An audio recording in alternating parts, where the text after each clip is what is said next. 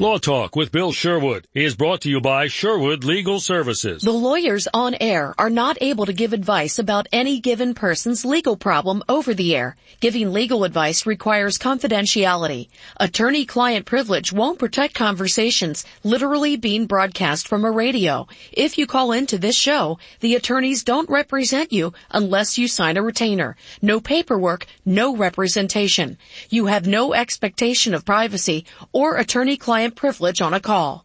This is a live broadcast. It does not get less confidential than this. The attorneys can't predict how any given legal matter will turn out. Lawyers give legal advice. They can't give you tailored advice about your legal problems without an in-person interview. Please call in with your general legal questions.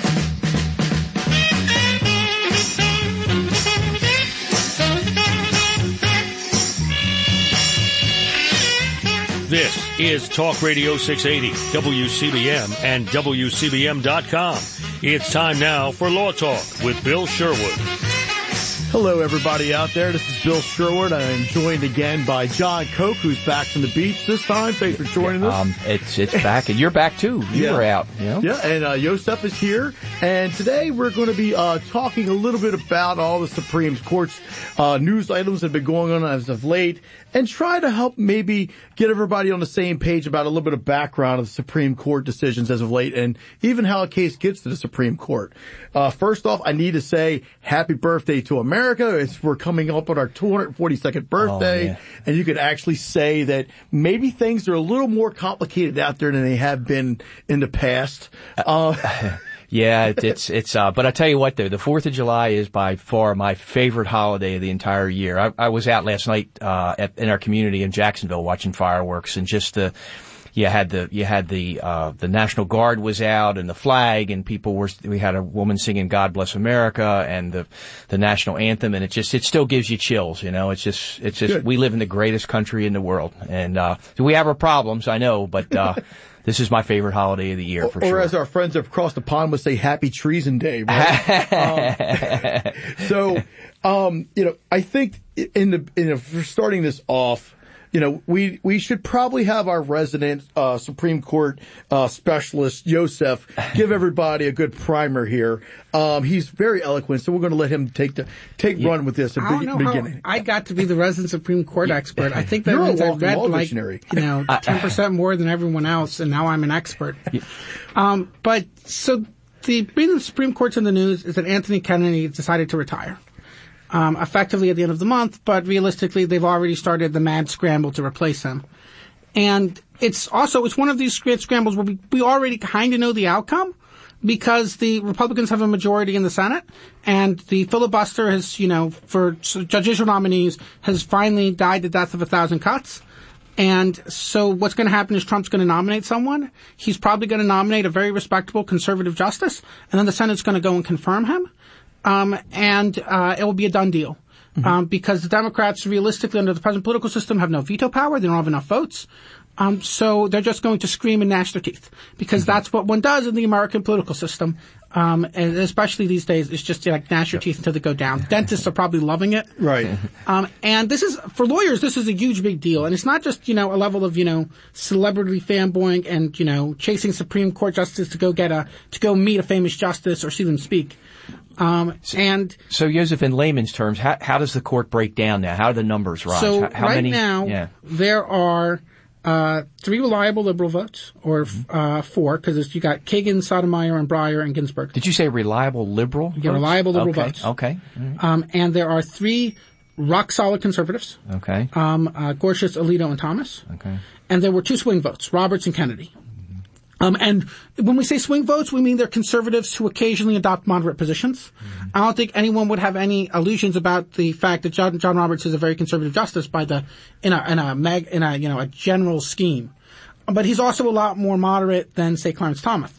For example, he decided that Obamacare was a tax. Right. That blew my mind, but it's the law of the land now. I remember having to brief that decision for Warnken. Okay, I had that as a Supreme Court a final in Common Law 1.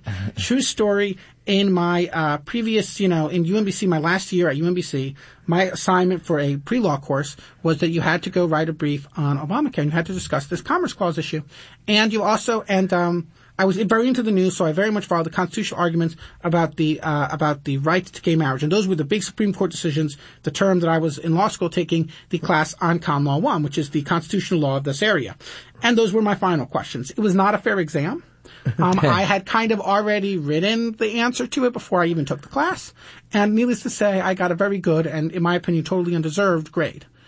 Because I'm sure I answered the questions rightly, but it was a fluke, and it was deeply unfair as a question type. It rewarded the wrong things. But what matters in terms of this is that the balance of the Supreme Court is going to shift, and it's going to shift towards the conservatives. And one of the reasons for the teeth gnashing is you can imagine a world in which this shifted towards the liberals. Yeah. Right. Because Gorsuch is the nominee to replace Scalia. Right. If the election had gone the other way, then Hillary Clinton would be nominating someone, and you would have 5 liberal votes. Yeah. And 5 liberal votes would have enormous impacts changing the constitutional law. Or maybe more because, Ruth Bader Ginsburg, she's been there for a while, and she probably would have retired had Trump not won. Right. I remember hearing some... Exactly. And that gets into one of the big problems with the Supreme Court is that very noticeably ever since the 80s and Robert Bork, the Supreme Court has been getting more and more political. Right. And ever since it's called, quote, borking, is to shoot down a judge for partisan reasons.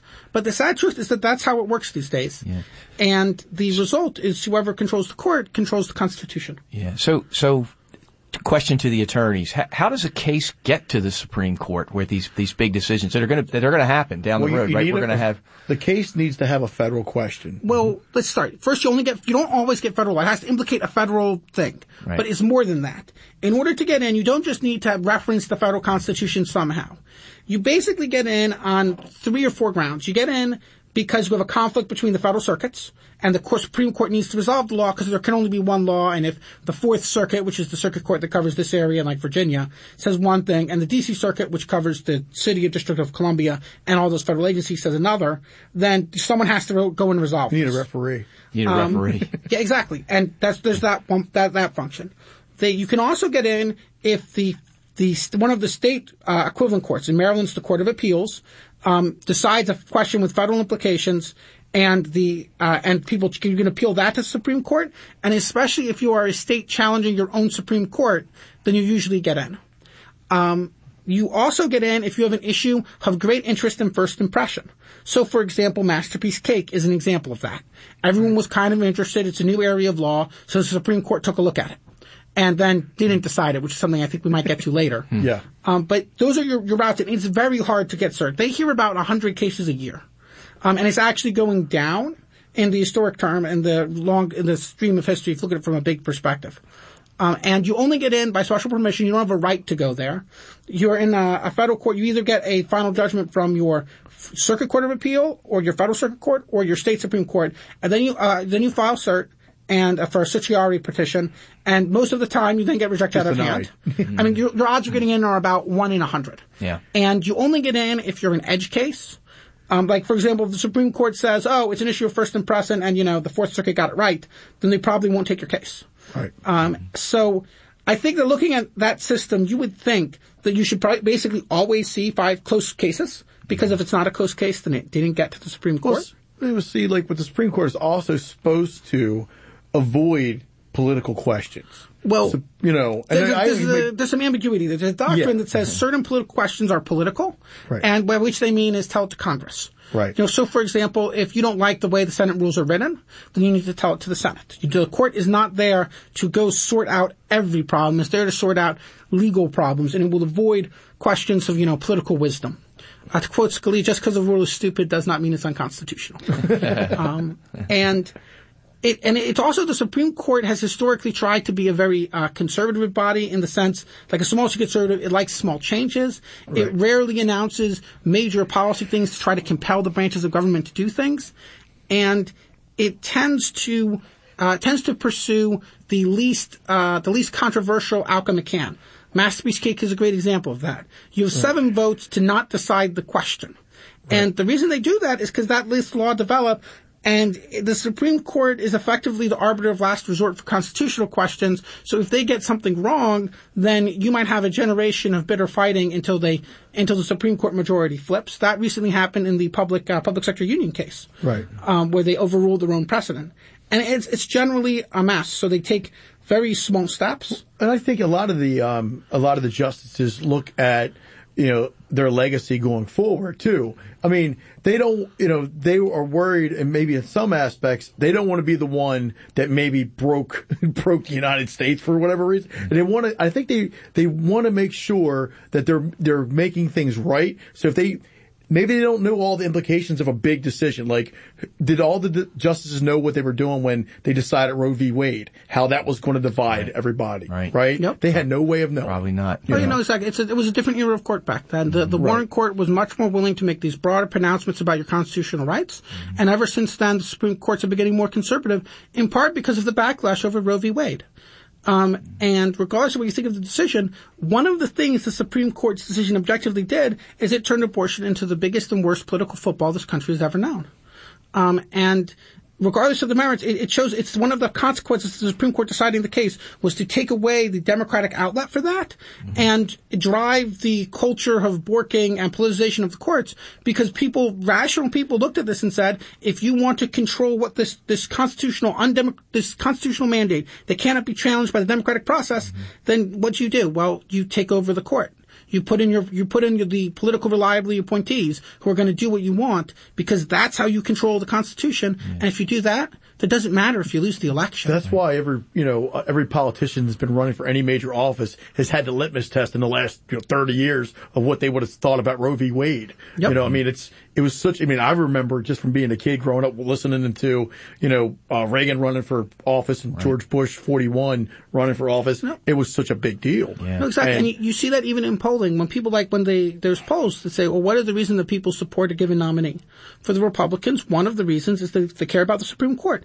And that's because they're rational. Because if you have 5 solid votes in the Supreme Court, and it's worth remembering that the conservatives were about to lose their majority on it. But if you have 5 votes, then you can lose elections without consequence, because your team, cynics would say, will discover reasons why the other guy's policies are unconstitutional. And I think that's part of the reason why we're having such a big, meltdown on the political discourse right now, because, Team Blue feels that it should have won the last time around. Mm-hmm. By every poll and everything, they thought Hillary was going to run, and they thought that this generation was going to be the generation of liberal, and pushing it for, they would have had the last, the last 2 nominees, and the next one when Ruth Bader Ginsburg goes out. Right. So, I think exactly. It changed the Constitution. Right. And cynics would say, there's a place where you can be too cynical, but also I think a lot of citizens is well deserved with this level of political stakes. Right. That if the election had gone the other way, then the Democrats would have wound up with 3 young liberal justices, and then the Democrats would have been able to declare what the Constitution required, regardless of their electoral fortunes, for the next, probably the next 20 years. Can Supreme Court decisions be overturned, a major decision? All right, and then keep that thought there. We're getting ready to go to break. Callers, chime in. 410-922-6680, 1-800-922-6680. Call in and give us your input on the state of Supreme Court. More after this. Stump Yosef. WCBM Baltimore. Synergy Realty Company, LLC, is a boutique real estate brokerage built to serve you. Thinking about selling your home? Sellers just mention this ad to list your home for sale with a 1.5% listing fee, which includes a home staging consultation and professional photography. Call 443-776-1846. We also have buyers covered. If you know a first-time home buyer, have them call 443-776-1846 to sign up for a free home buyer seminar that could save them thousands on closing costs, home inspections, and warranties. Are you a real estate investor? Maximize your portfolio by calling 443-776-1846 to schedule a free consultation. Or visit Synergy Realty Company online at synergyrealtyexperts.com or call them 443-776-1846. Sean Casey here for Clearview Window and Door Company. Spring is here. It's the perfect time to replace your windows and take advantage of their 7-year 0% financing or up to 25% off project rebates. And all their windows are made right here in the USA. Most have a lifetime warranty, but let's not forget about the installation. Here's what Sam, the owner, had to say. I've often said to people, 50% of the job is the quality of the product you're installing, and the other 50% is how well they're installing it. So if you buy a great window and you don't have a great installer, you're not going to wind up with the best possible scenario for your home with a window. Visit one of Clearview's showrooms or simply go online at getclearview.com. That's getclearview.com. Call the Parkville showroom at 410-668-1110 or the Hunt Valley showroom at 410-771-0771. We're here from 1-800-GOT-JUNK. Well, we've definitely 1-800-GOT-SOME-JUNK. See all that stuff in the yard? Yes, sir. We're moving, and that's just part of the stuff we're not taking. Would you do something for me, ma'am? Like what? Would you wave your arm across the yard? Like this? Wow, how did... That was fun! We work until midnight, 7 days a week. Just call us 90 minutes before you need us to be there. 1-800-GOT-JUNK or visit 1-800-GOTJUNK.com. Spice up your wardrobe with Needlepoint. Baldwin Belts is a Baltimore-based needlepoint company offering Maryland-themed and other various custom-designed belts as well as accessories. All their products are 100% hand-stitched, handmade, and are guaranteed to last. Choose from one of Baldwin Belt's unique designs or customize your own belt to tell your individual story. Their custom-made products make great wedding gifts and graduation presents. Have a big event coming up? Customize a key fob to use as promotional product or gift item. Visit BaldwinBelts.com for more information. Most doctors are not trained to diagnose and treat hidden car accident injuries like muscle spasms, back pain, neck pain, and headaches. The problem is that soft tissue injuries are not always visible on x-rays. One of the best ways to detect hidden injuries is a thermography scan. Call Dr. Mitch Adolph, D.C. at 1711 York Road, Lutherville, 1-800-511-BACK to schedule your free thermography scan. Space is limited. Call 800-511-BACK today to schedule your free thermography scan. No one should face a crisis alone. Reaching out can be hard, but with help comes hope. If you or a loved one is suffering from addiction, depression, or thoughts of suicide, reach out now. Maryland Crisis Connect is here to help.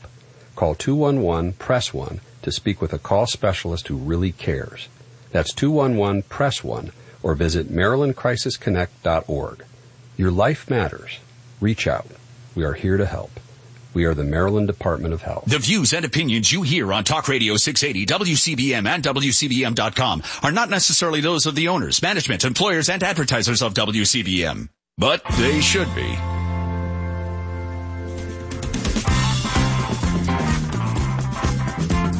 And now more of Law Talk with Bill Sherwood on Talk Radio 680 WCBM and WCBM.com. And we're back on a very hot Sunday. Don't go outside. You'll melt. Hide in the air conditioner and listen to us.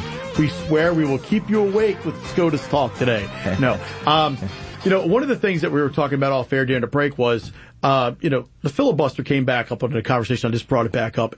And I was, as glad as I was to see where things are kind of moving on it, I actually think that it was a good thing because it gave whomever wasn't in power a chance to at least have a fight against whatever the majority was. Right. And, I'm a political atheist. I don't believe in any of them. Okay. So I'm political as purple atheist. as you get, I love right? that. Okay. So, I like the idea of checks and balances. And if you've got one side in power and they're bullying the other side, at least give them a little bit of a voice. Yeah. Now, I know it's kind of been gutted now, so it's a moot point. I'd say it's effectively dead because the problem once you have a rule that says that you need 60 votes until you change the rule, and you don't need 60 votes to change the rule, then the rule doesn't mean much. And that's what happened. Over the last 5 years, they killed it. Wasn't like Ted Cruz reading like Dr. Seuss or something or other for his filibuster? They used to do that, but there's actually, in terms of its history, it used to be you needed to stand there on the Senate floor and talk and talk and talk. Parks and Recs has a great episode where Leslie Lope stands and filibusters for an evening. It's very entertaining. Right. Exactly. And the thing about that filibuster is that it was hard. It was personally taxing to talk for 24 hours. So I think Rand Paul did a big filibuster about the Patriot Act. Right. And that kind of filibuster delays legislation for 12 hours.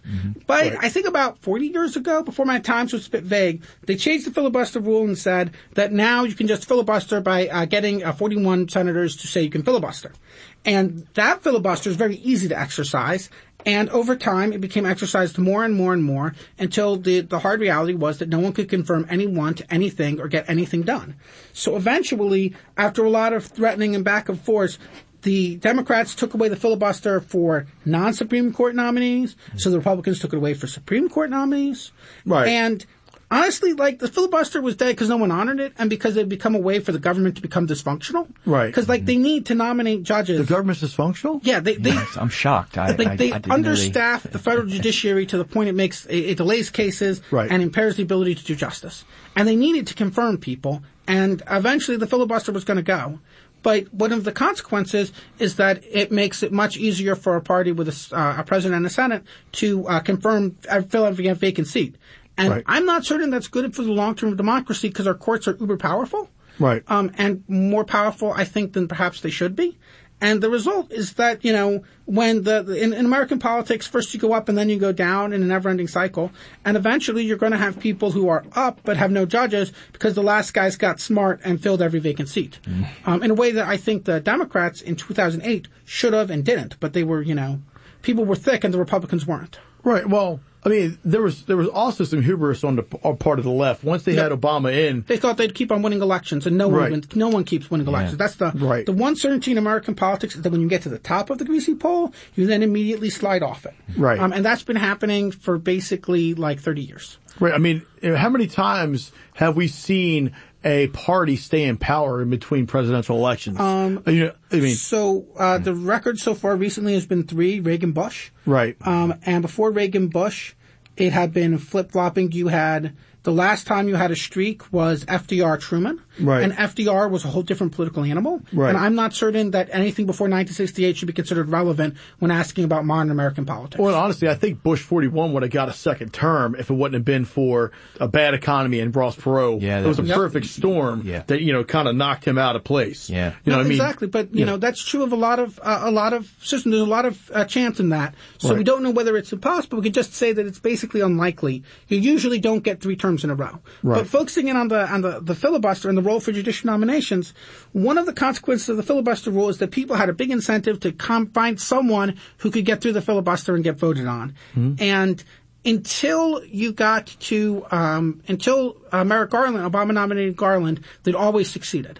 But then the Republicans said, wait a second, there's going to be an election in a year. What if we win? And said no.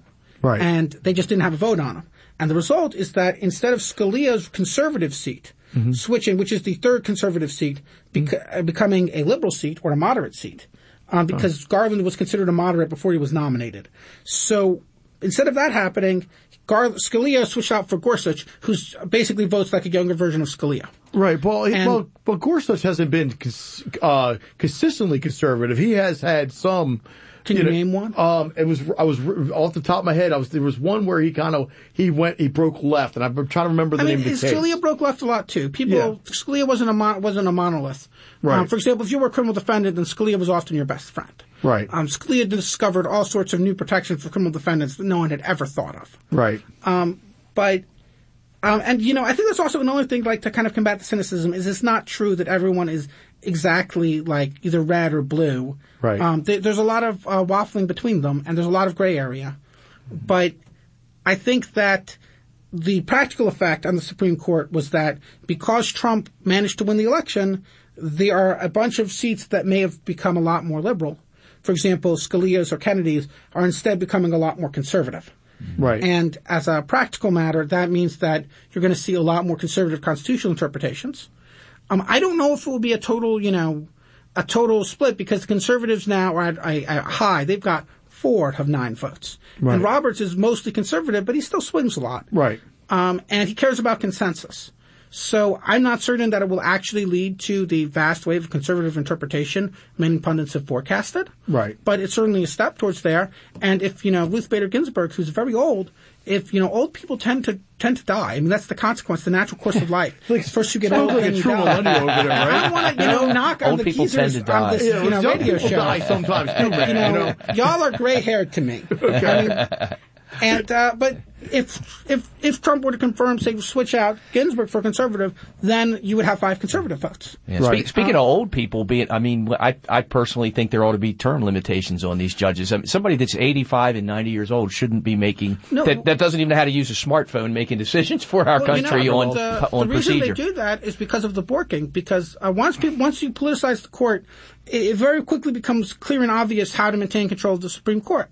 You nominate the youngest, most politically reliable justice whenever you have an open seat, the most in your camp that you can get confirmed.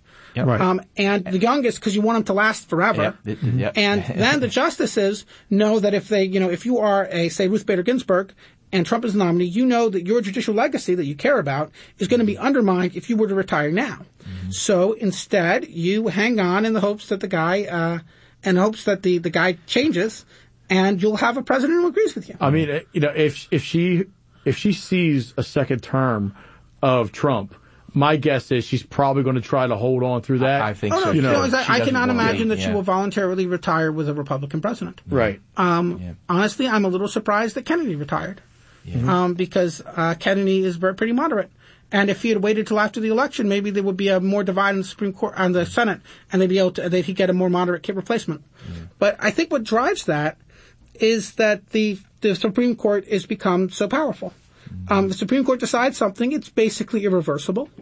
The only way to really to change the law after that is to have some sort of amendment to the Constitution, which is next to impossible. There's statutory interpretations and constitutional interpretations. Right. When they interpret a statute, you can change the statute, but realistically, the American Congress is so dysfunctional that no one ever changes the statutes. So if the Supreme Court says that, Provisions 5 of the Voting Rights Act is unconstitutional and needs to be repassed, well, Congress could reauthorize it, and if they could get enough votes. So they got other things to be dysfunctional over right now. Yeah, so they've already moved on from that to the next. Exactly. They've already, and so relying on Congress to fix something often means that Congress won't, so it becomes the default, and now it's, there forever. With the Constitution, you need an amendment, and the American Constitution is so hard to amend, as a practical matter, telling someone you need an amendment means telling them to go away.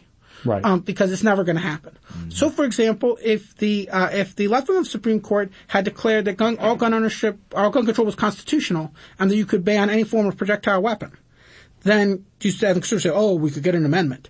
No, they can't. The odds of getting that amendment through an amendment saying that gun control is unconstitutional is just as unlikely as an amendment saying gun control is constitutional. Whatever the Supreme Court says will go.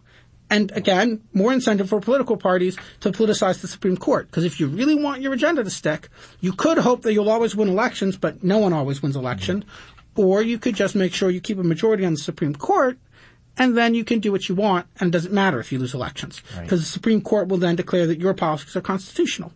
Well, decisions, I asked a little earlier, decisions can be overturned by the Supreme Court can overturn itself, but rarely does so. It has recently about public sector unions. Right. And for example, it also held that Korematsu, which is the Japanese internment case, was incorrectly decided, which is something that everyone had kind of agreed, but no one had ever said. And I think, though, that relying on the Supreme Court to change itself, the Supreme Court is very reluctant to change itself for good reason. Consistency is an important feature in the legal system. Yeah. And balance. Yeah, exactly. And it's but it's also happened so rarely. There's a practical matter. It is a rare, if ever used, change in the law. You similarly, it's like amending the Constitution, According to our University of Google overlords, the last amendment was in 1992, the 27th Amendment. Is that, sounds about right. And wasn't that limiting the ability of Congress to raise its pay? Yeah. Yep. So exactly. Again, our walking wall dictionary over here. Yep. No, it was a big historical thing because the amendment was proposed as the 11th Amendment, as part of the Bill of Rights. Right. But it died, and no one voted for it. And then 200-something years later, a history student, and I think a student of legal history, wrote a paper on it. He said, we could read past this. And his professor was like, C, that's ridiculous. Gave it a C grade. And he went and got it passed. Just to prove that was in he 92. lobbied, and it took a while. Yeah. That was that was a while back then. Okay. Yeah, exactly. But that's the truth about constitutional amendment is despite all the cultural wars, neither side's strong enough to actually amend the Constitution. So if you control the Supreme Court, you control the Constitution. So we'll be back after these messages. Please chime in. Don't go out in the hot out there because it is really rough. Stay in the air conditioning. Call in 410-922-6680 or 1-800-922-6680. We'll be back after this. WCBM Baltimore. A heat advisory is in effect until 8 o'clock this evening with high pressure and control, sunny, hot, and humid for the rest of this afternoon with temperatures in the low to mid-90s, but a heat index in the triple digits when you factor in the humidity level, and then clear tonight with the low dropping down to 74. An even hotter start to the work week on Monday. Sunny tomorrow, the high soaring all the way up to 97 degrees. Expect some more sunshine for Tuesday and the 4th of July on Wednesday. High temperatures each day should climb to the low 90s. I'm Jeff Marr from the Weather Channel for Talk Radio 680 WCBS. Synergy Realty Company, LLC, is a boutique real estate brokerage built to serve you. Thinking about selling your home? Sellers just mention this ad to list your home for sale with a 1.5% listing fee, which includes a home staging consultation and professional photography. Call 443-776-1846.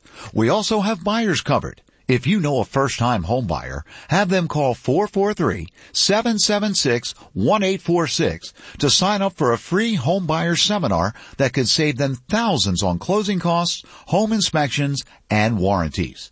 Are you a real estate investor? Maximize your portfolio by calling 443-776-1846 to schedule a free consultation. Or visit Synergy Realty Company online at synergyrealtyexperts.com or call them 443-776-1846. If you're currently thinking about buying a home or refinancing your mortgage, it is very important to choose a solid, reputable title company to handle your real estate closing. And one of the best around is Summit Title Company. Summit Title has handled thousands of real estate closings in Maryland since 1985. And they are committed to the highest level of service at competitive fees. They're owned and managed by experienced real estate attorneys who work with a dedicated, professional staff to ensure smooth quality service for each transaction. Summit Title is located in the heart of Towson, but their settlement officers travel to any location in Maryland that is convenient for closing. So if you or someone you know is buying a home or refinancing a mortgage, you should contact Summit Title Company. Their phone number is 410-583-5353, or you can find them online at summittitlecompany.net. Gain independence from outdated appliances and bring home a dazzling kitchen suite during our 4th of July sales event. Now through July 11th, 2018, take home sweet deals from top appliance brands, including Whirlpool, Maytag, KitchenAid, and Amana. Your new kitchen suite will sparkle like fireworks with innovative features and stylish design. Hurry into Landers Appliance at 7032 Golden Ring Road before these deals are gone. Offer valid June 21st through July 11th, 2018. See store for full details and qualified models. When you got married, you took a vow to always be there for each other till death do you part. But what if the unthinkable happens? Would your spouse be able to make it alone financially? You need Allstate Life Insurance. Baltimore Allstate agent John Koch can help you get the coverage you need at an affordable price. Call John today, 410-931-1400, and ask for a complimentary life insurance review.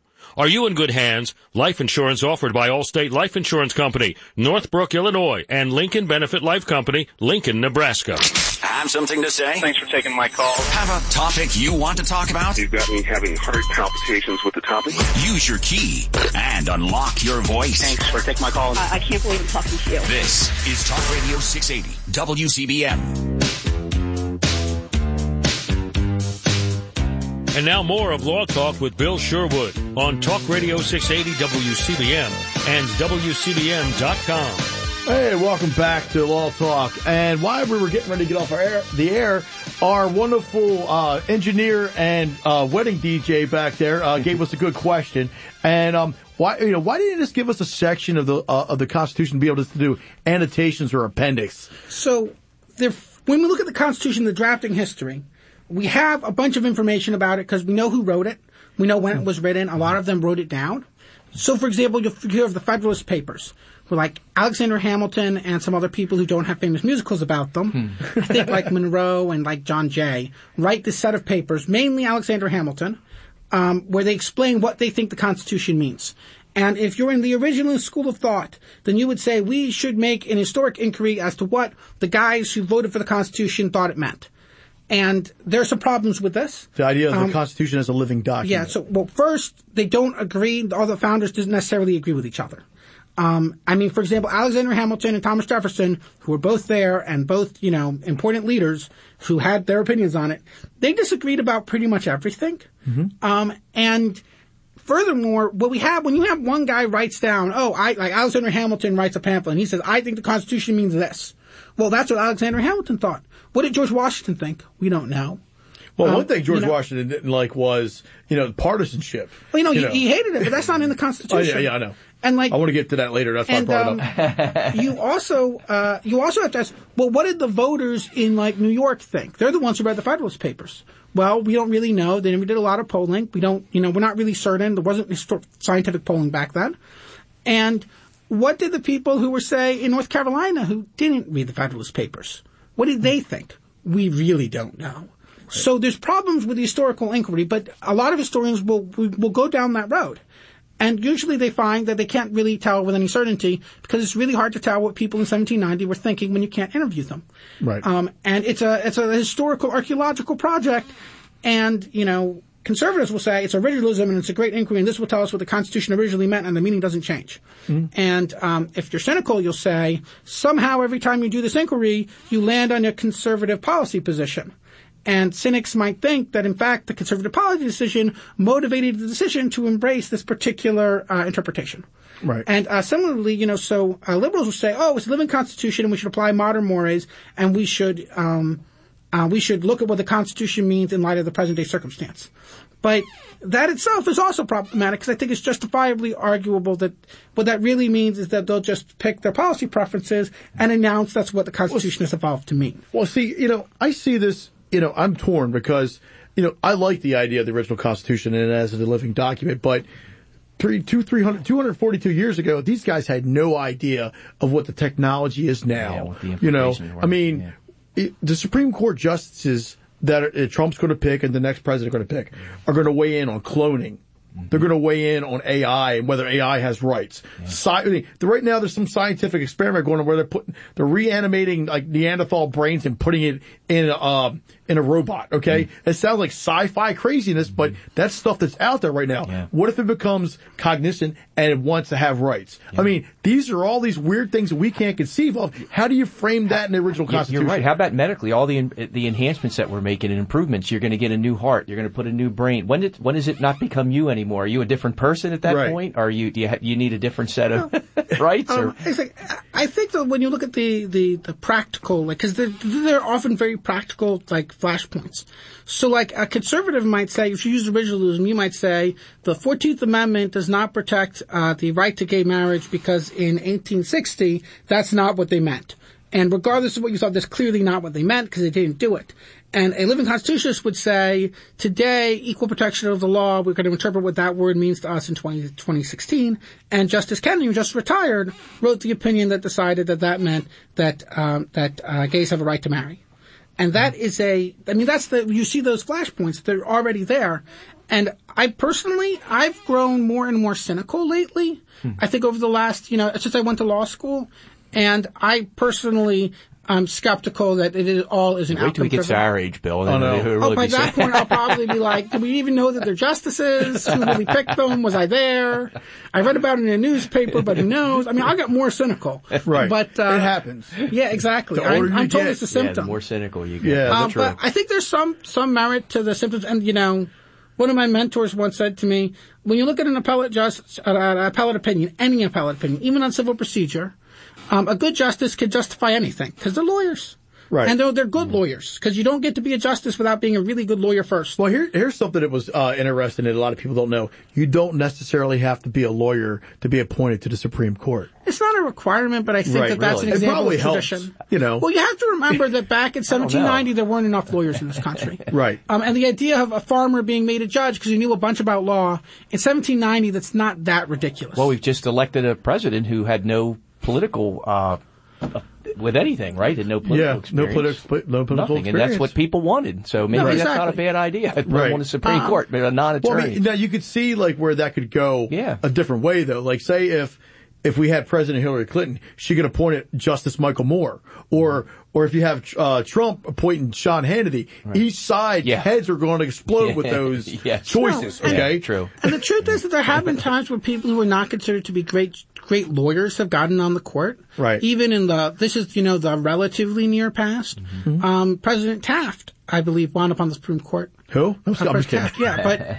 but people didn't think he was a good lawyer. Right. But he was a good justice, because a lot of judicial thought, especially before the modern era, focused on this consensus building and figuring out what the good policy was, and then declaring that to be the law, as opposed to a hyper-technical historical legal analysis. There's a long tradition of that kind of policy-oriented justicing, because at some level that's what the judge is he's not so much an oracle of the true nature of the law and original intent. He's a social engineer, and he's got only a couple tools, and one of ways to measure his success is whether or not he produced a good social outcome. Right. And the theory is that a good judge will produce a socially wise rule. And who cares about the nitty-gritty logic of it, because what mattered is policy. Mm-hmm. But people have moved away from that. People don't trust that reasoning today. So I wanted to jump back a little bit, too, about the 27th Amendment. And John and I kind of said something about this. So the 27th Amendment, made it that the Senate and the Congress, they couldn't give themselves pay raises in the term they were in. Right. Yep. And one of the what was the complaint you were coming up with there, John, about compensation for those? Well, first of all, they still give themselves raises after the amendment was passed, and I think I'd asked you all.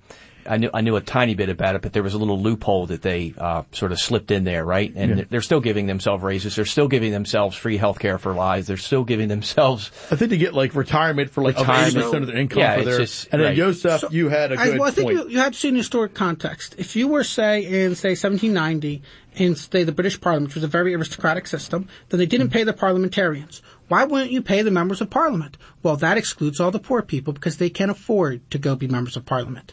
Right. And if you go and then add on a bunch of costs, suddenly you have to be really rich in order to seek the office. Otherwise, you won't be able to pay to eat. But isn't that what it is now, though? Like, if you can't run unless you have a war chest. It's a lot better than it used to be, because it used to be that if you would get to be a member of Congress, you would still need a job, which creates all sorts of conflicts of interest. Right. Because, if you need a job, then, someone comes to you and say, look, well, you work for my company, and if you don't vote the way I tell you to vote, then I am going to fire you, and how are you going to feed your family? But, or you can vote how I tell you, and here's a big stack of money.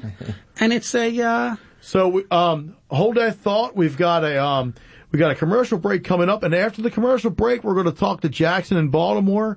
He wants to speak about individual mandates. So after this break, we'll get with Jackson in Baltimore after this. WCBM, Baltimore. Synergy Realty Company, LLC, is a boutique real estate brokerage built to serve you. Thinking about selling your home? Sellers just mention this ad to list your home for sale with a 1.5% listing fee, which includes a home staging consultation and professional photography. Call 443-776-1846. We also have buyers covered. If you know a first-time home buyer, have them call 443-776-1846 to sign up for a free home buyer seminar that could save them thousands on closing costs, home inspections, and warranties. Are you a real estate investor? Maximize your portfolio by calling 443-776-1846 to schedule a free consultation.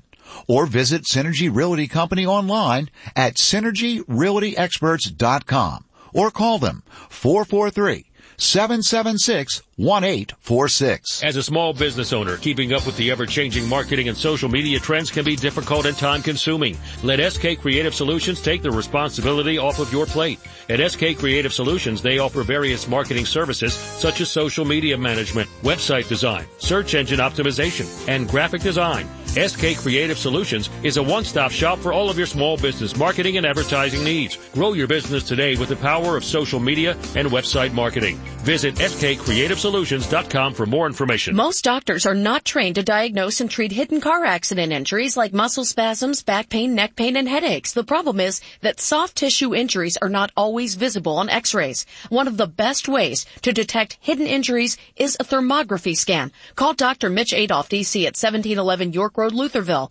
1-800-511-BACK to schedule your free thermography scan. Space is limited. Call 800-511-BACK today to schedule your free thermography scan. Celebrating freedom every day. Fireworks and parties, barbecue.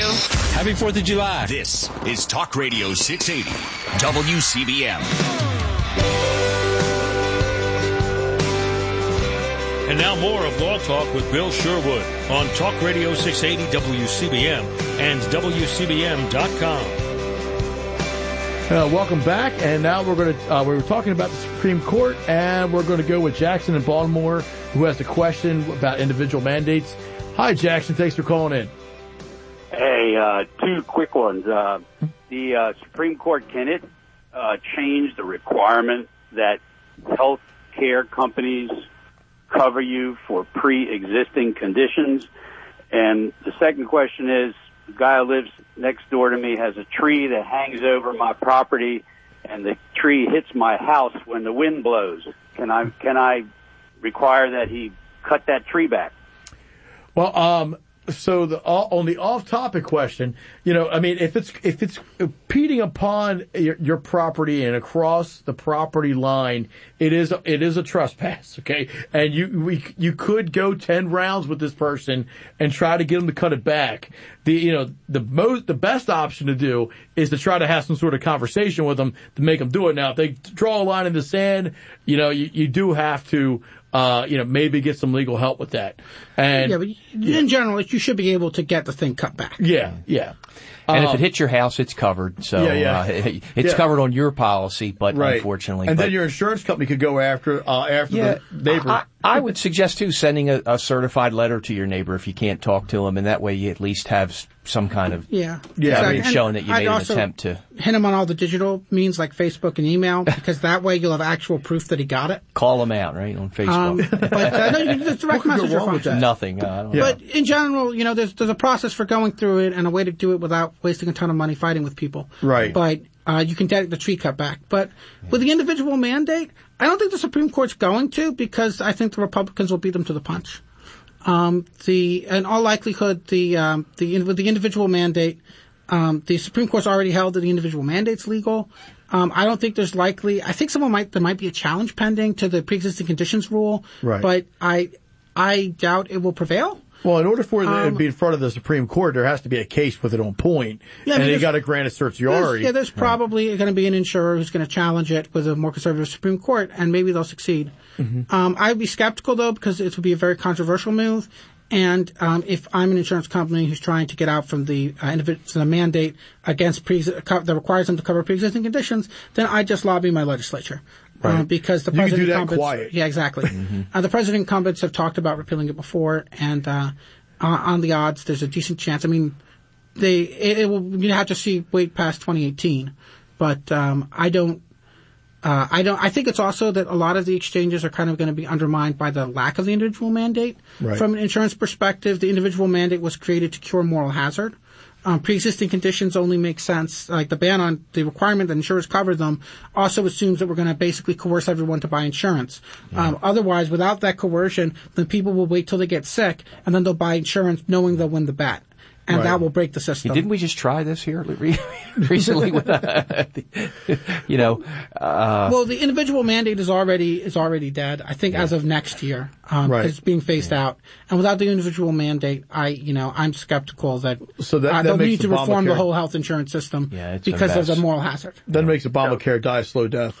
So on their own, can insurance companies just decide, well, we want to stop covering pre-existing conditions? I mean, are they okay to do that? Well, they'll have to go to court first. They go to court, and if they start losing profit, they just pull out. They'll just stop offering coverage. If you're forcing us to offer something that we don't want to do that's going to cause us a loss, we're out. And they do that all the time. In Maryland, I think we only have 2 health carriers left in the state doing business. Because the demand, it has problems economically. But they can't do it directly. They could file a declaratory judgment, and then they go to district court, and then they lose. Then they go to an appeal, and then they lose, and then they get an en banc, and then they lose, and then they get cert, and maybe they'd win. But could you slow down a little? Explain. Sure. That So you have a district court case. You file your case. You go into federal district court, and you file a case saying that the mandate's unconstitutional, and because it's some illegal restriction of the regulation, illegal restriction of the market, and then you lose, and then you take an appeal. You go to the Fourth Circuit, and then you lose, and then you take an appeal, and that appeal to Supreme Court is it's called a writ of certiorari. And if you get 4 justices who want to hear it, then you get to the Supreme Court, and then you get your hearing in the Supreme Court, and maybe you win. It's quite a process. Yeah, it takes 2.5, 3 years. Yeah, it's going to take some time for it to get up the judicial flagpole there, and it would be well past the 2018 midterms, maybe even close to the 2020 elections that somebody was doing now. Yeah, it seems unlikely that the Supreme Court's going to be the one to do that part. And it's very popular, at least in Maryland and blue states. So they'll all just impose that by state law, because the states can also regulate. That's right. So, Jackson, thanks for calling in. Thank you. And then, there was some other things we were talking about before the caller and off the air. We are, we were talking about how the 3 branches of government need to work on and work with one another and be able, there was a time when instead a president did not pay attention to the Supreme Court. So historically, the Supreme Court has a very fascinating history in terms of the ability to enforce its mandates. Mm-hmm. The first big Supreme Court case is Marbury v. Madison. They say that we have the right to strike down that law, but we're not going to order the government to do anything. That's what it boils down to. Say we have a right to tell you what to do, but we're not going to. Mm-hmm. Right. The next time they strike down a law is 25 years later. Right. Because if Marbury had told Jefferson to do something in Marbury v. Madison, then Jefferson might have just given him the finger. Right. And Andrew Jackson actually did give his Supreme Court a finger. Because the Supreme Court said that he couldn't expel the Cherokee. And Andrew Jackson was like, you in one army and expelled the Cherokee. And what's the Supreme Court going to do? Send his marshal to go arrest the president? I mean, aside from the fact that Andrew Jackson was a pretty crazy guy who would totally shoot people, but as a general perspective, the Supreme Court only is able to enforce itself when the other branches of government are willing to listen. And these days, the Supreme Court has, over the last 250 years, built up enough prestige that people listen to it, and it would be shocking that anyone would ignore them. Well, but lots of things are shocking. I mean, I think that is a good lead into where we're going to come back in after the news on, basically, free speech and civil discourse. But first, before that, we do have a quick call coming in. Greg and Over looks like he has it. Yeah. So we'll take Greg's call after the news break. And we'll talk about the tree trimmer information that he has for Jackson, apparently. So we'll take this after news.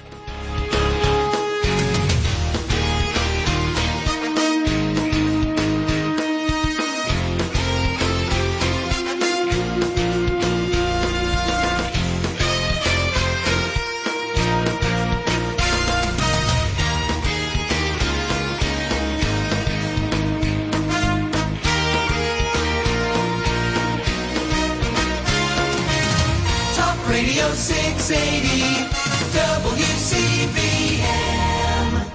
Stay connected and stay informed on the #1 news talk station. Talk Radio 680 WCBM Baltimore and WCBM.com. Who will it be on the bench? I'm Steve Rappaport, Fox News. Questions, concerns, and support over President Trump's next pick for the Supreme Court. Many expect a significant conservative shift with this selection. White House Judicial Advisor Leonard Leo says the focus will not be on overturning Roe v. Wade, as the president's critics say. It's about having judges on the court who are going to interpret the Constitution the way it's written. Illinois Democrat Senator Dick Durbin disagrees, saying not only is upsetting this ruling top of mind for the White House, but also finding a nominee who will make sure that they rule that the Affordable Care Act's protection of those with pre-existing conditions is unconstitutional. Both men on Fox News Sunday. The president says he will reveal his pick July 9th. Fox's Gernal Scott. The White House putting allies on notice before President Trump heads to Brussels for next week's NATO annual summit. I think the president has made clear to all European leaders he's met with that NATO is an important alliance for the United States, our most important.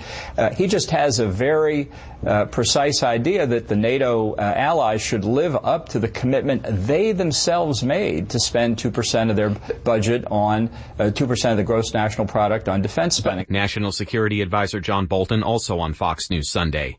Making the best of a scorching situation. We wait all winter for this heat, and I'm not about to let it go. As a heat wave grips the eastern half of the U.S. We're going to be seeing spots getting again. These are your actual temperatures, not your feels like. Your actual temperatures getting up to the 90s again today, and unfortunately that isn't leaving. 97 degrees today in New York City, guys. But we're cooling off. Good news. Only 94 degrees for tomorrow. Fox News meteorologist Adam Klotz. Another state goes green in a way. Recreational use of marijuana becoming legal in Vermont today. Fox News. Fair and balanced.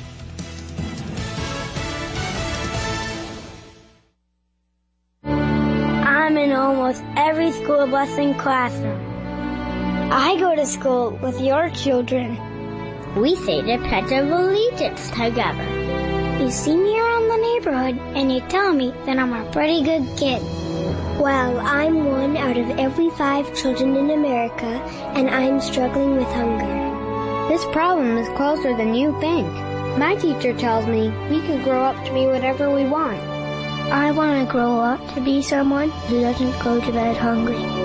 There's enough food in this country to feed everybody. Please visit feedingamerica.org today and find your local food bank for ways to help. Every dollar you donate helps provide 8 meals for kids like me, quietly struggling with hunger. Together, we are Feeding America, brought to you by Feeding America and the Ad Council. Germany's spy agency admits it once hired the daughter of one of Hitler's most powerful commanders. Germany's BND intelligence service says Gudrun Burwitz worked for the agency as a secretary in the 1960s. Her father was the Nazi commander Heinrich Himmler, and she had never renounced Nazism or his prominent involvement in the Holocaust. She only died last month. The agency saying it's confirming reports of her appointment as part of an effort to be transparent about Nazi links in its past. Critics say German agencies failed to root out right-wing extremists after the war finished. In London, Simon Owen, Fox News. A suspect is in custody for a mass stabbing in Idaho. Police say it happened at an apartment complex Saturday night. The 9 victims taken to a hospital, some with life-threatening injuries. A 30-year-old male suspect fled but was quickly picked up by police later on at gunpoint. There is no known motive and no known relationship to the victims. Police say an investigation continues. Fox's Chris DeMeo. Some big signings on the first day of free agency in the NBA. Warrior fans will be happy to know that their 2-time Finals MVP Kevin Durant will sign a 1-and-1 deal with Golden State worth $60.5 million. While LeBron James and his agent are talking with the Cavs, reports say the Kings subjects are meeting with the 76ers in L.A. Max deals were made as the Rockets signed Chris Paul to 4 years, $160 million. Nikola Jokic gets 5 years and $148 million from the Nuggets. The Thunder signed Paul George to a 4-year deal with $137 million. The Mavericks and DeAndre Jordan agreed to a 1-year deal with $24.1 million. Mike DeMurgis, Fox News. A soccer shocker at the World Cup. Russia eliminating Spain in a penalty shootout. FIFA saying it's the 3rd biggest upset in World Cup history and the biggest upset in a knockout round. In today's second game, Croatia and Denmark are currently tied at 1 apiece. I'm Steve Rappaport, Fox News Radio. Stimulating talk, breaking news on Talk Radio 680 WCBM. Sunny and hot for the rest of this afternoon with temperatures in the low to mid-90s and a triple-digit heat index. There's a heat advisory into the start of this evening. Then clear overnight with a low of 74. Sunny and hot Monday with a high of 97 tomorrow. And some more sunshine on Tuesday and the 4th of July with highs each day in the low 90s. I'm Jeff Marr from the Weather Channel for Talk Radio 680 WCBS. Sean Casey for the Clearview Window and Door Company. Recently, Clearview came out and installed brand new replacement windows in my home. And what a difference. I couldn't be more happy with the results. The windows look great. Even the neighbors are complimenting them. My wife shows them off to everyone who comes into our home, plus they're really easy to operate and clean. Best of all, Marty and the Clearview installation team were professional and the job was flawless. Plus they cleaned up before they left. If you want great-looking windows and doors, call Sam at Clearview Window and Door Company in Baltimore for 25 years. Take advantage of the 7-year, 0% financing or up to 25% off project rebates. All windows are made in the U.S. of A. and are custom-made to fit your home. Visit a Clearview showroom near you in Parkville or Hunt Valley, or call 410-668-1110 in Parkville or 410-771-0771 in Hunt Valley and see why things are done right at the Clearview Window and Door Company. And take advantage of their special offer and call today. Gain independence from outdated appliances and bring home a dazzling kitchen suite during our 4th of July sales event. Now through July 11th, 2018, take home sweet deals from top appliance brands, including Whirlpool, Maytag, KitchenAid, and Amana. Your new kitchen suite will sparkle like fireworks with innovative features and stylish design. Hurry into Landers Appliance at 7032 Golden Ring Road before these deals are gone. Offer valid June 21st through July 11th, 2018. See store for full details and qualified models. The WCBM studios are sponsored by Safe Retirement Solutions. Call Rod Baroy today at 410-266-1120 or on the web at saferetirementsolutions.com. Talk Radio 680 WCBM. Law Talk with Bill Sherwood is brought to you by Sherwood Legal Services. The lawyers on air are not able to give advice about any given person's legal problem over the air. Giving legal advice requires confidentiality. Attorney-client privilege won't protect conversations literally being broadcast from a radio. If you call into this show, the attorneys don't represent you unless you sign a retainer. No paperwork, no representation. You have no expectation of privacy or attorney-client privilege on a call. This is a live broadcast. It does not get less confidential than this. The attorneys can't predict how any given legal matter will turn out. Lawyers give legal advice. They can't give you tailored advice about your legal problems without an in-person interview. Please call in with your general legal questions.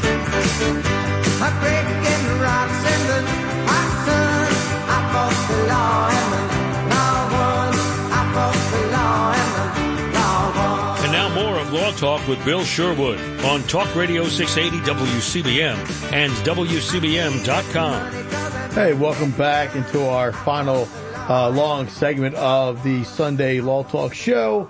And Jackson, if you're still listening, we happen to have somebody who wants to talk about the tree trimmer issue. So, hot topic. Hey, Greg, you're on the air. Greg in Overly. Yes, sir. How are you? Good. How's it going today? I've worked for Tree Service for many years. Okay. The law in the state of Maryland, well, in the city of Baltimore and Baltimore County, surrounding counties, clearly states that if your neighbor's tree overhangs your property line and creates an issue for you, you have the absolute right to trim back to your property line. You could try to sue your neighbor for the cost, but the state of Maryland or the city or the county will never reimburse you from his pocket. Right. You have the absolute right to clear your property line. Right, because once it crosses over the property line, it's actually trespassing into your space. Correct. Yeah.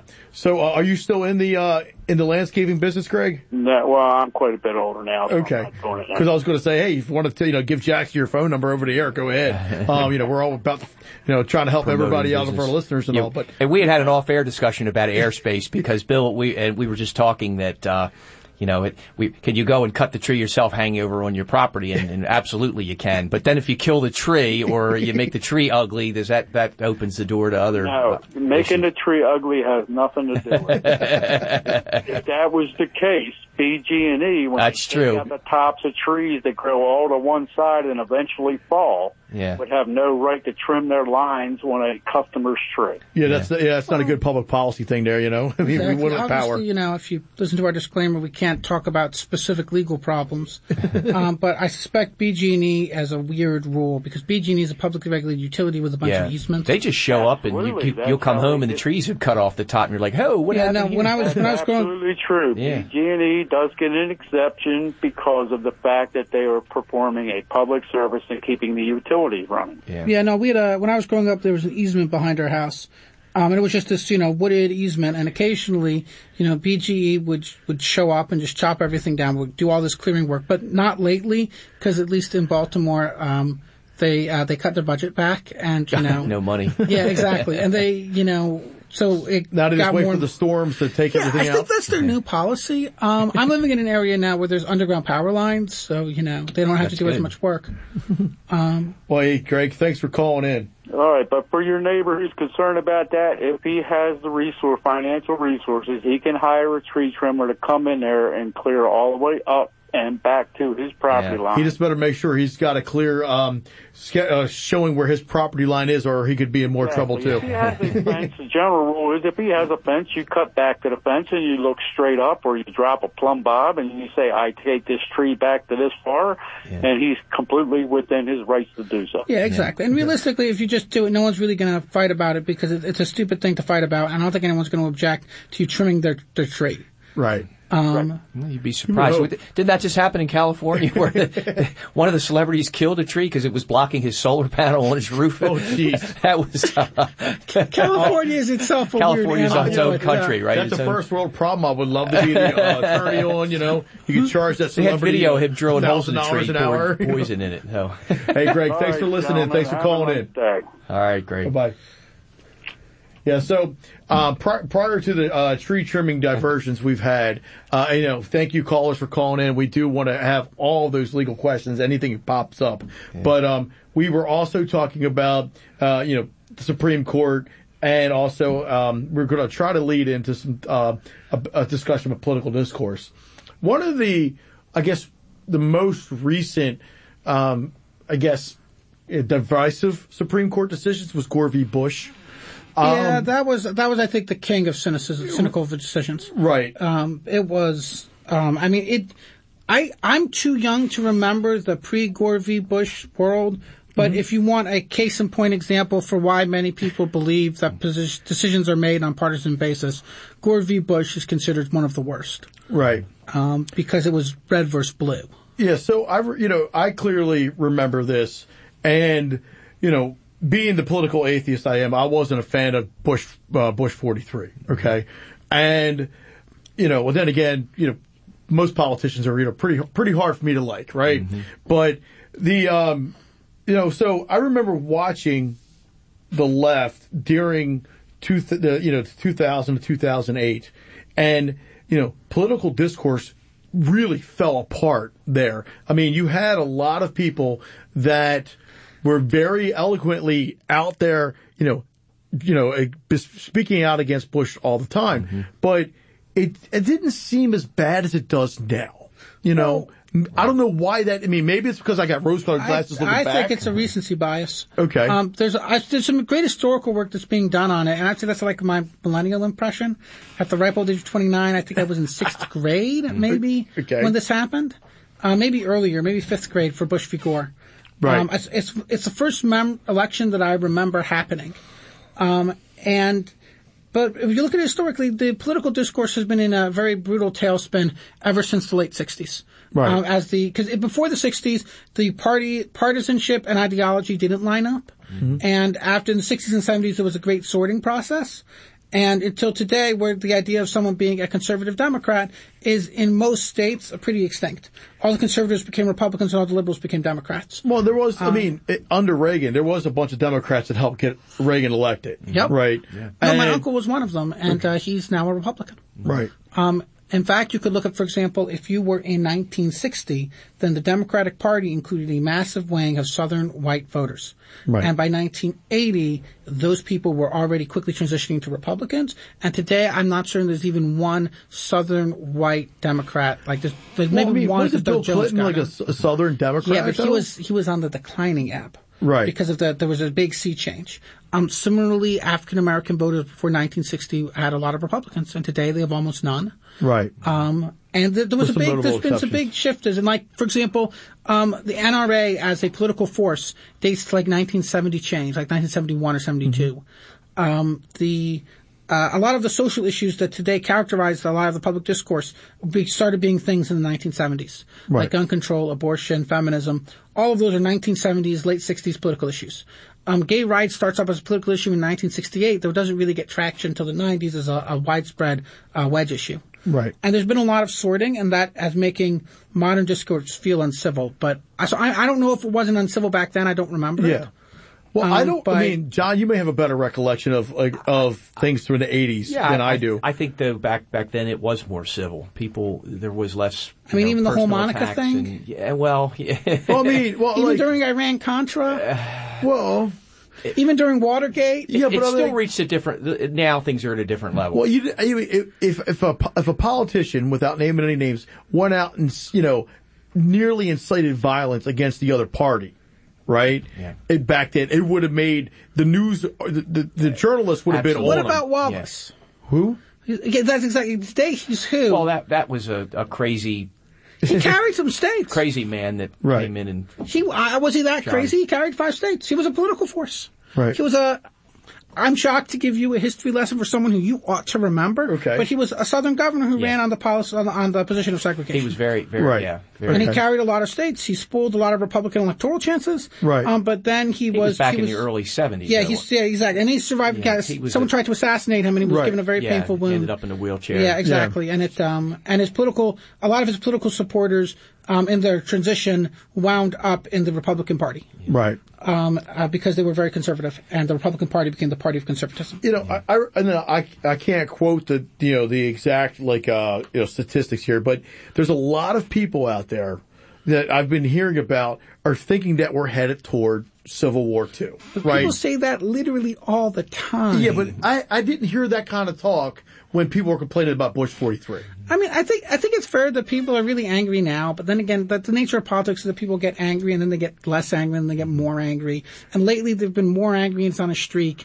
Yeah. And a lot of media basically makes money infuriating people. Of course they do. Because if you start hate reading a newspaper because you're so angry at them, then they make money. Well, that's part of the issue. Communications are now things happen, you find out instantly, and we have a 24-hour news cycle. Yeah, it's just it's a different time, and it wasn't like that years ago. We know about stories thanks to Twitter and Facebook and all this before some of the news people are even talking about it. If you want breaking news, you go on Twitter. Yeah. You don't even have a chance to hear anybody, Team Blue or Team Red spin on anything. You know something's happening within 5 minutes. Like if you were watching on Twitter and you follow a lot of local reporters, then when there was the shooting at the Capitol Gazette earlier last week, right?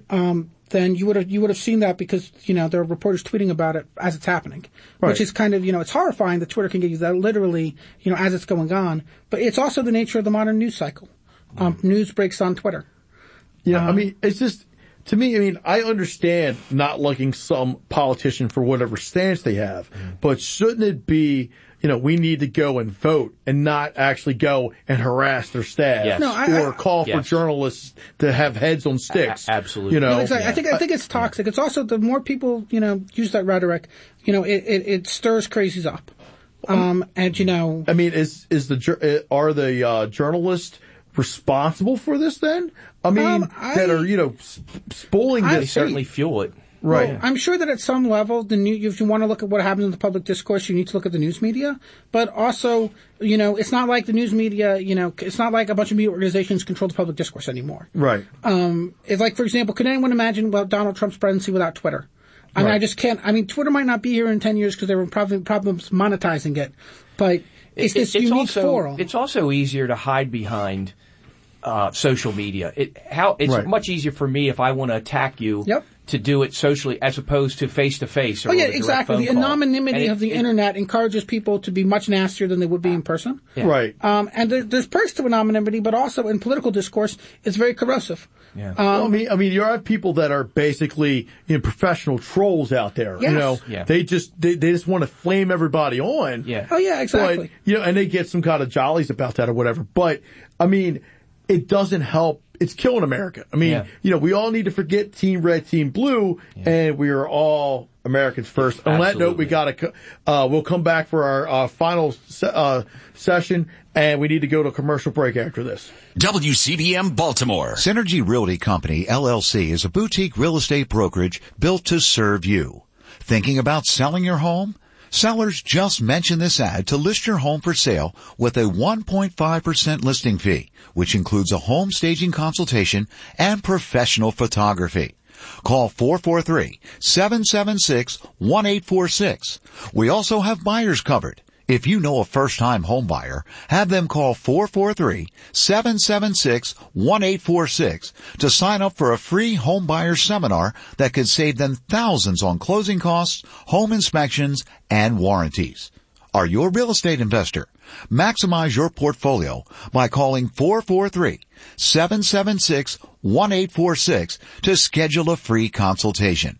Or visit Synergy Realty Company online at synergyrealtyexperts.com or call them 443-776-1846. If you need hotel accommodations for your business clients or out-of-town guests, the Hampton Inn Owings Mills is perfect. The Hampton Inn Owings Mills is located close to the heart of Baltimore. At the Hampton Inn, you'll enjoy the comforts of home and friendly service. Start your day out right with Hampton Inn's free hot breakfast served daily. In a rush and no time for breakfast? Hampton Inn Owings Mills provides free on-the-run breakfast bags. Available Monday through Friday. For lunch and business suggestions, their knowledgeable team members will direct you to the finest restaurants just minutes away. At the Hampton Inn Owings Mills, guests receive clean and fresh accommodations, free high-speed internet, a business center open 24/7. Plus, guests enjoy a heated indoor swimming pool and access to the fitness center. Book your reservations for Hampton Inn Owings Mills at hampton.com or call 410-654-2780. 410-654-2780. 4th of July is here, and Rescue Natural Supplements is having a blowout Independence Day sale. Use coupon code WCBM40 and save 40% site-wide. Now's the time to buy Rescue Natural Supplements for heart health, energy, inflammation, sleep, vitamin deficiencies, and so much more. You've been hearing about these supplements for a while now, but did you know that the Rescue brand has been around for more than 30 years? If you haven't tried their high-quality natural supplements before, now is your chance to save big and get on the road to better health. Just go to myrescueproducts.com or call toll-free 800-26-ALIVE. That's 800-262-5483. And again, online is myrescueproducts.com. That code again for 40% savings is WCBM40. Sale ends July 8th, so shop today at myrescueproducts.com or call toll-free 800-26-ALIVE. That's toll-free 800-26-ALIVE for Rescue Natural Supplements. As a small business owner, keeping up with the ever-changing marketing and social media trends can be difficult and time-consuming. Let SK Creative Solutions take the responsibility off of your plate. At SK Creative Solutions, they offer various marketing services such as social media management, website design, search engine optimization, and graphic design. SK Creative Solutions is a one-stop shop for all of your small business marketing and advertising needs. Grow your business today with the power of social media and website marketing. Visit skcreativesolutions.com for more information. Hi, I'm Chris Wallace, inviting you to tune in this Sunday at 5 p.m. for an hour-long interview with today's newsmakers. That's Fox News Sunday on Talk Radio 680 WCBM. And now more of Law Talk with Bill Sherwood on Talk Radio 680 WCBM and WCBM.com. Welcome back. We're in our final small segment here for our Sunday show. And, again, we were, beforehand we were talking a little bit about civil discourse and how it may have changed. Maybe there's some, recency bias when how we were perceiving things. But, the world has changed with all the social media and the instantaneous availability of people to be able just to reach out. Right. Like you could make the argument that Trump is president in large part because he was able to energize his base because of Twitter. I'm certainly think that historians, when we talk about Donald Trump in say 50 years, then one of the things we'll have is his tweets. Right. And that's an important part of the way I interact with the presidency. That's this public pronouncement and interaction that you really didn't see previous politicians do. Yeah. Well, I mean, I think it's it's changed in that now there's no filter between what the president says. Yep. And because you used to have journalists that would say, now you could basically package it and put it out to everybody. Yeah. Now, if you look at old newsreels from maybe Walter Cronkite to Dan Rather, and there's a little bit of a different. I only know who those people are because of history books. Right. Well, you could look, pull them up on YouTube, maybe, I don't know, but my recollection is it always seemed like everything was controlled. Everything. Yeah, well, they're very highly scripted interviews. There's not a lot of spontaneity. Right, and nowadays there's no cooling off period. It's said instantly. Everybody hears it instantly, and it's a fast reaction, and it's a shooting from the hip, and that's why it just seems so extreme. And there's a lot more candid video. Right. Candid video, during the Kennedy era, if people at candid video, then, Ken would not be good for Kennedy's image, considering his many and infamous affairs. Yeah. Right. Or similarly, if Nixon had to worry about live mics, and even half his tapes got out there. But the funny part is, when are these guys and politicians and people going to wise up? Everybody knows that things are instantaneous and that you're going to get yourself in trouble. When are they going to wise up and start understanding that and I think they already are. In many ways, Trump is like an ace of the love him, hate him. He's an ace of the instant news cycle. Right. He knows how to play it. He's got a much deeper feel for it. But how many of these guys do stupid things? Tons. Just without thinking. And politicians turn out to be really bad at the job of being politicians. Terrible. And it always blows my mind when you see, does anyone remember Carlos Danger? That was one of the more ridiculous internet scandals. Right. Internet age scandals. I love the name, though. That's an awesome exactly. name. And that kind of captures that old way of doing politics. Yeah. And I think that my generation of politicians will be people who have been watching their Facebook feed for 20 years and have turned all the privacy settings to max and are much better at cultivating a digital image. And if you're going to be in politics, what makes you think you're elected that you're going to get away with having 6 girlfriends and a wife? You're going to get caught. So Well, it used to be that, there was maybe unsaid protections by the journalists. There was. Unless something was really heinous, they wouldn't bring it up. No, exactly. The journalists wouldn't publish about Kennedy's affairs because considered that private. Yeah. And today, there's no such thing Kennedy as private. wouldn't last 2 minutes in politics today. Right. And part of it, I've always been, skeptical of the whole, oh my God, he had an affair, let's sack him. Because, after Bill Clinton, it always felt very hypocritical. Yeah. Because Bill Clinton obviously was a notorious womanizer. Right. But when they sacked, David Petraeus because he had an affair with a biographer. Yeah. I get that they sacked him because of the confidential information. Okay, but he was a really good general. He gets fired, but Bill Clinton did it? Yeah. Well, of course we say that, right? And sometimes we care whether our politicians are having affairs, and sometimes we don't. I wonder if I have a preference for whether they stay, and then I alter my reactions around that. Yeah. Right. Because I feel like I ought to be still skeptical of why I'm less offended with it. Yeah. If Obama was caught with a porn star, would there have been as much? Well, the Republicans would have had a meltdown. You have to remember, though, the Republicans spent 8 years in a meltdown, screaming their horse, and it got them elected. And now the Democrats are doing the same thing. I suspect the parties have latched on to outrage as a political vehicle. Right. And it's also they think that they win elections by outraging enough of their base that everyone shows up angry and votes for them. And honestly, it's probably not conducive to good government policy. Well, it's not good for America. Exactly. It's basically they stir the pot, and the more people get angry, then the more clicks they get, and the more, the more money they're media organizations make by selling people ads, stirring stuff up. Facebook was taking Russian troll money, to go and troll people without regard to politics. Facebook just saw green. Yeah. That's a good argument for the market. If you go back to the cake, they decided not to take somebody's money, but Facebook is doing what they're, hey, we're a business, we need to make money. So yeah, exactly. But there's a level though when a lot of the media organizations, I think, and political parties both kind of profit by keeping people in a state of permanent outrage, and at a certain point, you just get tired of it. All right, guys, we only have a few seconds left. We should do our quick outros here. Bill Sherwood, Sherwood Legal Services. You have any questions, anything legal, give me a call at 410-366-4417. John, Koch Insurance Agency, auto, home, life insurance specialist for 26 years in the Baltimore area, 410-931-1400. And Yosef Cooperman, law offices of Robert L. Symes, property and casualty insurance law, and insurance law generally. It's what we do. 410-366-5606. And you swear it's not boring, right? Yeah, I know. I certify it's the most interesting topic in the entire world. All right, we'll see everybody next week. Thank you for joining.